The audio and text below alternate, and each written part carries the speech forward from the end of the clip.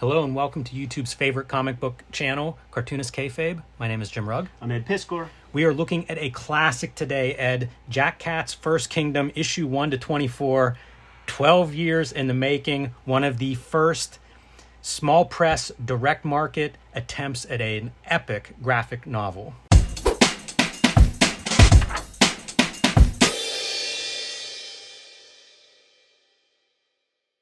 Before we begin, I want to remind everybody that we have a Cartoonist Kayfabe Patreon. 3 different levels to suit your needs will give you access to our videos early, give you a leg up on the Kayfabe effect, and at the King Kayfaber level, you'll get all of our videos first, as well as front row seats to the recording session. We are currently recording this video with a bunch of the King Kayfabers in our chat room as we go through book by book. If you see one that you want, you'll be the first one to buy that book at the best prices while it's still available.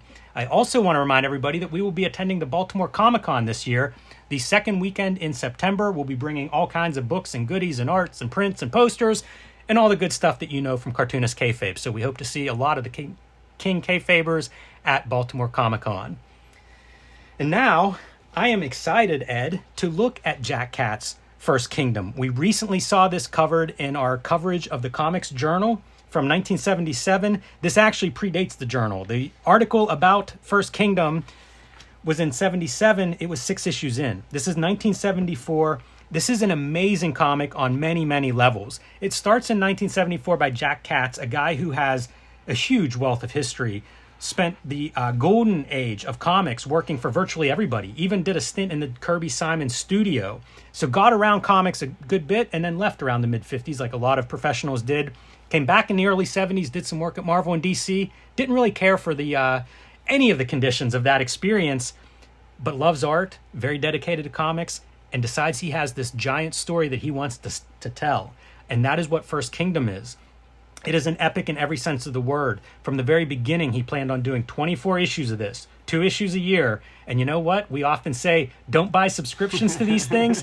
Dude nailed it. Yes. He hit all those deadlines, and 12 years later, his 24-issue series comes to a conclusion. Published by Bud Plant, the very early days, it was published by kind of a joint Bud Plant offering in the form of Comics, which was a retail operation Bud Plant had with a couple other guys. After, I think, about 6 issues or so, they break off, and it's Bud Plant then publishing these. But it predates what we think of as the direct market, but then also is one of those first creator-owned titles that is there as the direct market builds up. And as we will see going through this, an absolutely unique creation. Absolutely, man. I will confess that, I've always seen these in the back issue bins and would always just kind of like dash over them. Had no context, and when you open it up and take a look, it's pretty dense. It is very dense. And it does. It's not inviting. Loosen up as the series goes on. But it's a massive story. So whenever we start, humanity has been almost wiped out in a nuclear holocaust. And so this story is going to track humanity being built back up. And as we go through the very beginning parts of this story, it's kind of a fantasy comic. You see like what's left of humanity becomes very barbarians, back to their hunter-gatherer roots, fighting the monsters that inhabit this post-apocalyptic wasteland. There are ideas about religion, society, gods, technology. As we get going, this will become more of a sci-fi book over time.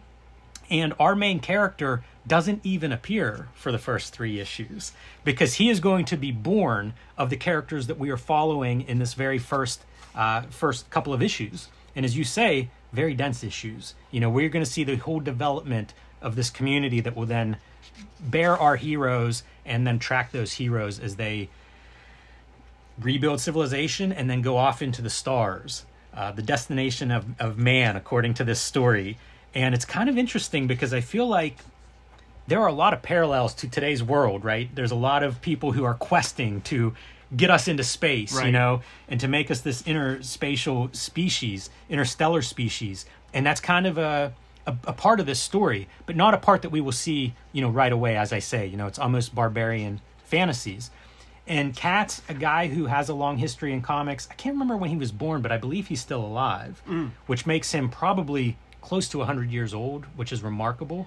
Yeah, he may or may not have gotten a big congratulations by way of like a lifetime achievement Eisner or something. Something happened recently because Uncle Howie Chaykin was just lambasting him on Facebook a giant way. Said he never did anything of merit, and told a story about a panel where Gil Kane, like Katz is supposed to be on the panel with Gil Kane, and Gil Kane's extolling the virtues of Jack Kirby. Keep mentioning Jack, and saying nice things. Right as Jack Katz walks in and says thank you, and Gil Kane is like, I'm talking about Kirby. That's classic. That's a real funny poor guy. You see the virtuosity, though, as an artist. Like, he's pouring everything into these pages. Super dense, as we mentioned, doesn't even have, like, white gutters for space in between. Dense typography. This font will actually change about 10 issues or so into the series. So it's something that continues to evolve over time. You'll see papers change. Different colorists will be painting the covers over his artwork. And each issue has an intro by a different creator, and some very noteworthy creators will talk about this book, and we'll kind of show those off as we flip through a couple of these. So I just wanted to kind of show what this looks like, how this starts. And for contrast, because we're going to jump around, we're not going to go panel by panel and really get into this entire story, because it is a very, very dense story, like I say, spanning generations and worlds. But man, you can see that classical approach to figure drawing. Absolutely. He was a sculpting teacher. Yes. So you could imagine that. Yeah, you can really see that he knows the figure. We often talk about the back muscles that everybody just kayfabes. I think he might know those back muscles. And this is pretty fun. So Comics was the publisher. Here's the whole team. You can see the group that started these comic shops. I think at one point they had something like 9 or 10, 11 shops. I thought it was 7. 7 was in my mind. This first one is actually where the Telegraph Wire, the zine, came out of, that Diana Schutz edited for a while, that was compared to the Comics Journal. Like, I think it really opened some doors for her in terms of the quality of writing and editing that she was doing there. But kind of neat that my first issue signed by Jack Katz. Oh yeah, super cool. These were things that I tracked down on eBay. I bought a lot of these at some point, just because, like, it's outsider, it's outlaw in a lot of ways. Yeah, I'm going to put it in the outlaw playlist. It makes sense to me. Because of the density of that artwork. So this is, again, the first issue here, the 24th issue here. Yeah, let's look through the 24th. Published in 1986. We interrupt today's video to tell everyone we will be at Baltimore Comic-Con, September 8th, 9th, and 10th. We also want to remind everyone these videos are brought to you by the Cartoonist Kayfabe Patreon. There are 3 levels there that will get you access to our videos ahead of everybody else. And the King Kayfaber level, you'll get all the videos first, and you'll get to sit in on the recording sessions. These videos are also brought to you by the books that we make. Ed Piskor's Hip Hop Family Tree Omnibus, collecting all of the Hip Hop Family Tree comics in one handsome volume, along with 140 extra pages, will be out this fall. The proof is here, and it is shipping now to comic book stores and bookstores near you. Put your name on a copy ahead of time if you want to make sure you don't miss out. Red Room Crypto Killers. The final series of Red Room comics is now being serialized. Issues 1, 2, and 3 are available. 4 will be out shortly. There are 2 trade paperbacks of Red Room. They are all self-contained. So buy whichever one you see first and enjoy yourself. X-Men Grand Design is going to be collected, all 3 volumes in one oversized volume this fall from Marvel Comics. Put your name on a pre-order for X-Men Grand Design if you want to get that in time for Christmas. My latest books, True Crime Funnies, 3 nonfiction comics, true crime, and wrestling comics. These are available on my website or on my Patreon. Street Angel Deadliest Girl Alive from Image Comics, collecting 8 complete stories of the Deadliest Girl Alive, the Plain Janes for the young adult reader in your life, and the Hulk Grand Design Treasury Edition is available now wherever books and comics are sold. And now back to today's video. I often talk about 1986 being this great year, but it's a real victory lap, and every single issue has some intro material, usually a little bit by Jack Katz, in this case a big piece. And like I said, it gets into things like ideas on religion and philosophy. You can see the science fiction elements here, as there are true gods, which almost like aliens. There are cyborgs and robot humanoids that are used as part of the technology for being able to go interspace. And you can see also that the font has changed. And if you see the reprint books, because all of this stuff has been reprinted in 6 volumes that you can get, I think they're all still in print, you'll notice that he switches up the fonts in the reprints of the initial issues. And I think it's for consistency more than anything else, because I think this is the font that he ends up using in that. Yeah, But man, look at these, like, again, no shortcuts here on issue 24. No, but they're, in spite of the density, I would say that this stuff feels more clear, and maybe that's a consequence of just fewer panels per page. You know, he figured that part out. It definitely opens up as he gets past that first story arc. He starts to do these bigger panels. There's just nothing else like this. And then, see, this is the kind of thing, it's just, that's a slog, you know? Right. And maybe, you know, you break it up or something. There's a way to, here's what's amazing. This is Vivian Girls. Like, this is outsider art fucking dude just kind of going ham with no editorial concerns or whatever. But there are shortcomings to that as, like, just like a general reading experience. So, like, this gets a 10 out of 10 as art object. Yes. But as a comic, it honestly might be a 2. Yeah, it's something that I was always curious to talk to, like, Tom Scioli about. Yeah, you know, sure, I think if you're into, like, the world building, the mythology, again, the science fiction, there's a lot to appeal here.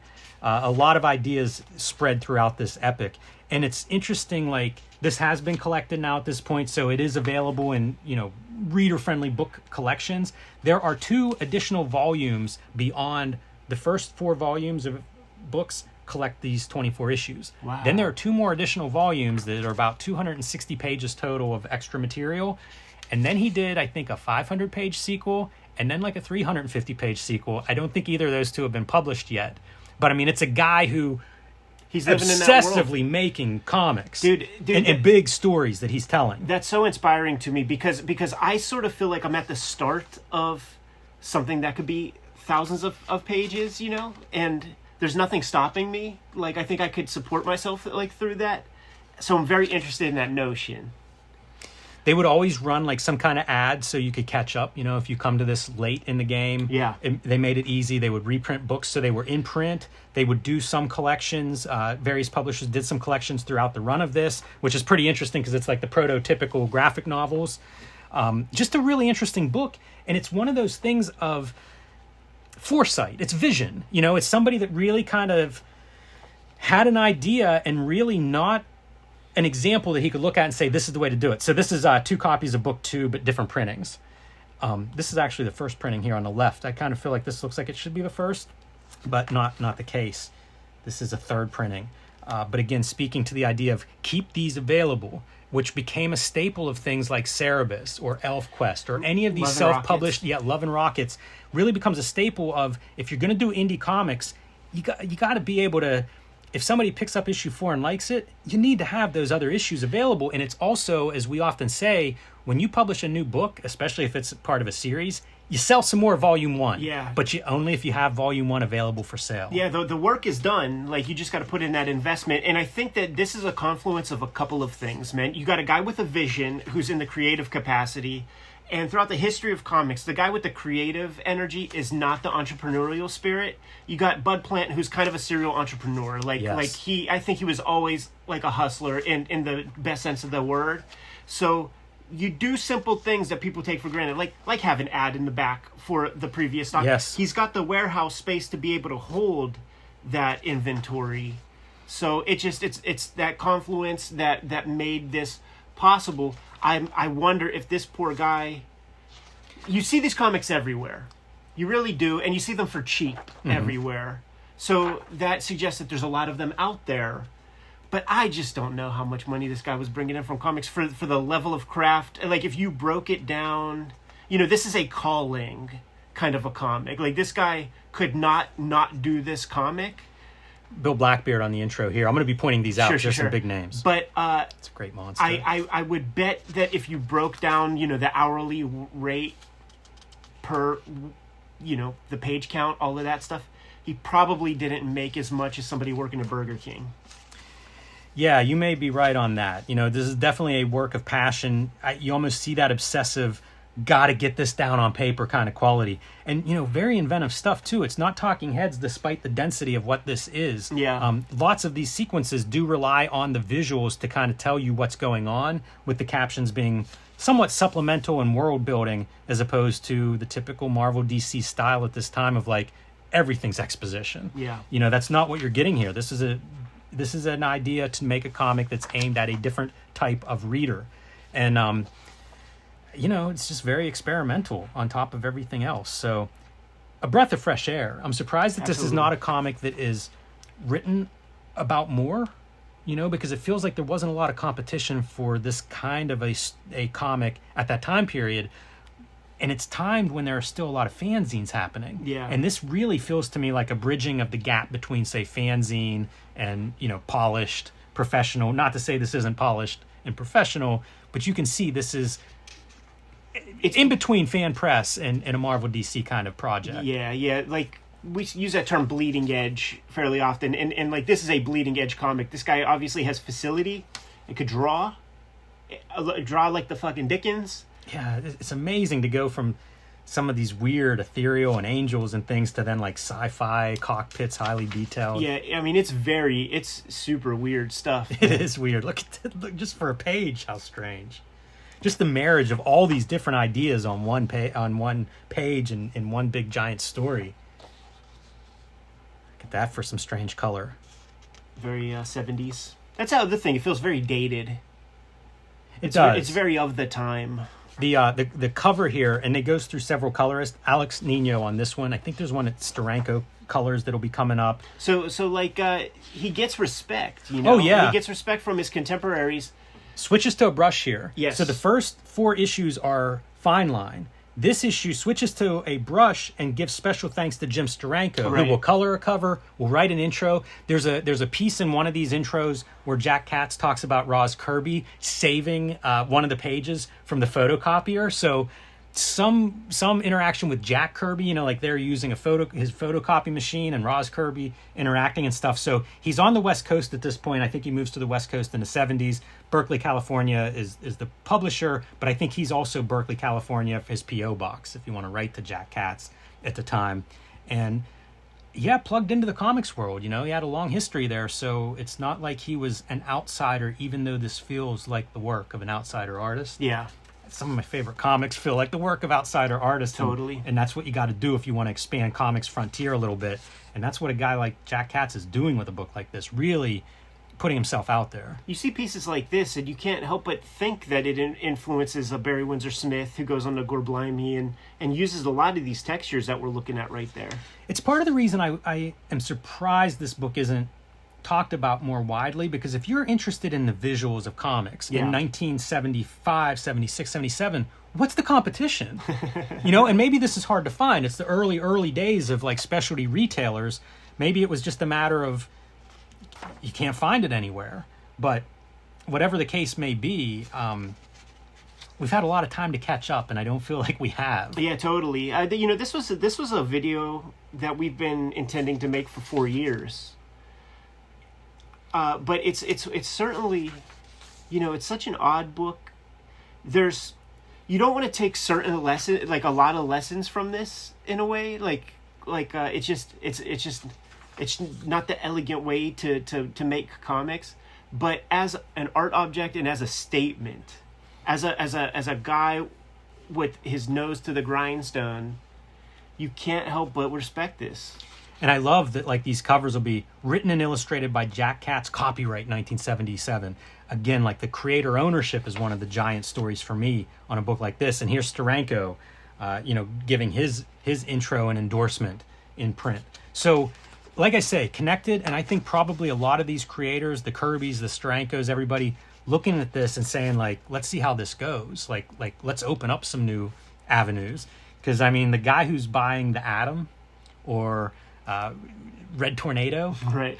This is a different audience. Yeah, for sure. This is a guy who's really out there trying to, I don't want to say make new readers, because who knows what his motivation is exactly, but I think when you're making something like this, you can't help but make new readers. Yeah. Because this is not your typical comic. So, Kniff doing a forward, huh? Yeah, so again, to position like where this is, like there is definitely an awareness of it. There are stories of him at Comic-Con, early Comic-Cons, encountering various people there. So he was participating virtually his entire life in the comics culture. Love this back cover, the giant fist coming out, the chained fist. Just amazing visuals, though. I think this might be color by Jim Steranko on this cover. And an attractive package. They figured that out right away too. You know, like, let's do these paintings on the front and backs. Each of the issues has that. So even though it's a little bit atypical for a comic, there is certain format consistency from issue to issue. If you were a fan, if you were looking for this thing, it stood out. You know, like you mentioned, good to do your ads in every issue, so it's easy for people to catch up if they don't have a comic book store. But it's also very identifiable. Whenever you see these in dollar bins, it's probably not an accident that they had a certain amount of a footprint out there as a result. And I think, you know, you see, like, now we're switching over to our what would become the main font throughout the rest of the series. Introduction from Jack Kirby. And, you know, talking about the difficulties in making comics and maintaining your vision. If anybody could speak to that, it's Jack Kirby. So right. I imagine he looked at this and felt pretty good for Jack Katz really doing something that he wanted to do and not being controlled by anybody else. There's the piece that we did, Comics Journal 38, with the Gil Kane interview, didn't mention, like, one of the most heartbreaking pieces in that interview with Gil Kane, where Gary asked him, do you think you'll ever get to realize your complete vision in comics? And Gil Kane says, no, I'll never get to do that. Jack Katz did it. Tell me, like, stuff like this reminds me of, like, Ridley Scott and Prometheus, you know, these giant science fiction ideas of, like, I don't know, gods that made or influenced humanity. Whenever you see a being like this holding that little person in his hand, it just feels like big sci-fi ideas. And we've looked at we've done episodes where it's like, let's just look at all the Love and Rockets covers. Yeah. And I kind of feel like one of the joys of a book like First Kingdom that is so dense to read, you certainly can get a lot from just seeing kind of the evolution of the art and the vision as it comes across. Yeah. 12 years of a guy's life. Yeah. John Pound doing colors on starting with this cover on several of these. Another West Coaster. He's got the West Coast connection. Yes. On here, and notice, like, there's no Toth conversation in these things, maybe because he would probably shit on all of this. Yeah, I don't remember seeing Toth anywhere, but Kelly Freas, man, the painter of the Mad Magazine covers. Yeah, quite a few. It's pretty distinguished, the guys who are giving this information. There are newspaper writers, you know, people outside of comics that contribute some of these intros and give some context to this. I mentioned running into some of the people from Comic-Con or running into people in Comic-Con, and I'm trying to think. I want to say Scott Shaw, but I'm not sure that's the right guy. Talks about finding this. They would go to LA sometimes and to get comics. You know, sometimes they would get the comics earlier there. Found First Kingdom on the newsstand in LA. So Bud Plant was doing some work, man. You know, he was trying to get this book out in front of people, and the fact that here we are looking at it 40 plus years later, I mean, 49 years after this started, we're looking at this. Doesn't feel like a 49-year-old comic. It really doesn't, because there's a lot of 80s black and white boom comics that have a little of this energy. They would probably cite Barry Windsor Smith as like being the inspiration for it, but I think Barry was taking a look at this stuff. Like I said, I think anybody who's really interested in the visual side of it is probably at least conscious of this book coming out. And, you know, even furthermore, if you're self-publishing or if you're trying to make personal comics that rely on the direct market, this is a forefather of the direct market. So there's a lot of avenues to get into the First Kingdom. Absolutely, man. Great video, long time coming. Dig into Jack Katz First Kingdom, and when you see those in the little magazine dollar bins, don't pass them up. Absolutely. It's a really great historical artifact, I think, in the world of comics. And like I said, I believe Jack Katz's still with us, nearing his 100th birthday, if not already there. So great work, Jack, man. You know, there's an audience out there, and I love seeing this get repackaged as books and continue to find new generations of readers. Amazing. Kayfabers, like, follow, subscribe to the YouTube channel. Hit the bell so that we can notify you when new videos are available. The Cartoonist Kayfabe Patreon is there to mitigate the kayfabe effect. If you become a King Kayfaber, you get all the videos before anybody else, and you have access to the live recording streams that we set up every recording session. We're going to be at Baltimore Comic-Con second weekend in September. Looking forward to seeing you guys there. It was a great time last year, and that is the genesis point of Cartoonist Kayfabe. That's where we hatched the idea back in like 2018. Ultimately, the vids are brought to you by the books that we make. Jimmy, tell the people what you have. My latest book is True Crime Funnies. These are 3 nonfiction stories. I have sold out of the first printing of this, but I expect to have a reprint by Baltimore. If you can't wait that long, you can download the PDF on my website. You can also read this at any level on my Patreon, patreon.com/JimRugg, where I post my new comics. My other books that are available now are The Plain Janes for the young adult reader in your life, Street Angel, Deadliest Girl Alive, a homeless ninja skateboarder. These are action superhero comics, 8 full-color stories. This book was out of print for almost a year, but Image has brought it back, so you should be able to get that anywhere you buy comics. And my Hulk Grand Design book. This is the oversized Treasury edition with a fluorescent green cover. One of the best comics I have made. We're going to have to do a video on this one, Ed, sooner or later. But this is a love letter to the Incredible Hulk, perfect for the new Hulk fan in your life or the longtime Hulk fan. Hip Hop Family Tree Omnibus is coming to you this holiday season. We got an actual copy in the house. Look at how thick that thing is. Pause. Yeah, this is a beautiful volume. 500 plus pages of Hip Hop Family Tree. That's all 4 volumes. And 140 pages of extras. We spent months designing this thing, getting it set up so that it is the ultimate Hip Hop Family Tree experience. And the books are done. You know, the inventory is on its way on a slow boat from China to distribution houses and eventually to the shops where you could scoop this up. So put in your orders and pre-orders right now. Not the only holiday book coming out. X-Men Grand Design Trilogy trade paperback is going to be coming out. This is the original volume 1, but that will be the cover to the Marvel trade paperback that will include the out-of-print editions of X-Men Grand Design, and Red Room is the current comic. Crypto Killers is the latest series. Still need to get my comps for issue 3, but there are 3 issues out right now out of 4 total. Murder on the Dark Web for Fun and Profit is the name of the game, and these comics are self-contained. So if you see a Red Room comic, give it a read. If you dig it, grab another one. 2 trade paperbacks out there as we speak, and I'm serializing a daily... what will inevitably be a daily strip on my Patreon right now. It's called Switchblade Shorties, and I can't wait for you guys to see it. There are other ways to support the Cartoonist Kayfabe channel. Jimmy, let the people know. You can subscribe to the Cartoonist Kayfabe newsletter at the links below this video. You can also find Cartoonist Kayfabe t-shirts, merchandise, hats, mugs, fanny packs, stickers, and lots more at our spread shop. That link is also under this video. All good ways to support the Cartoonist Kayfabe channel. Give them those marching orders, Jimmy. We'll be on our way. Read more comics.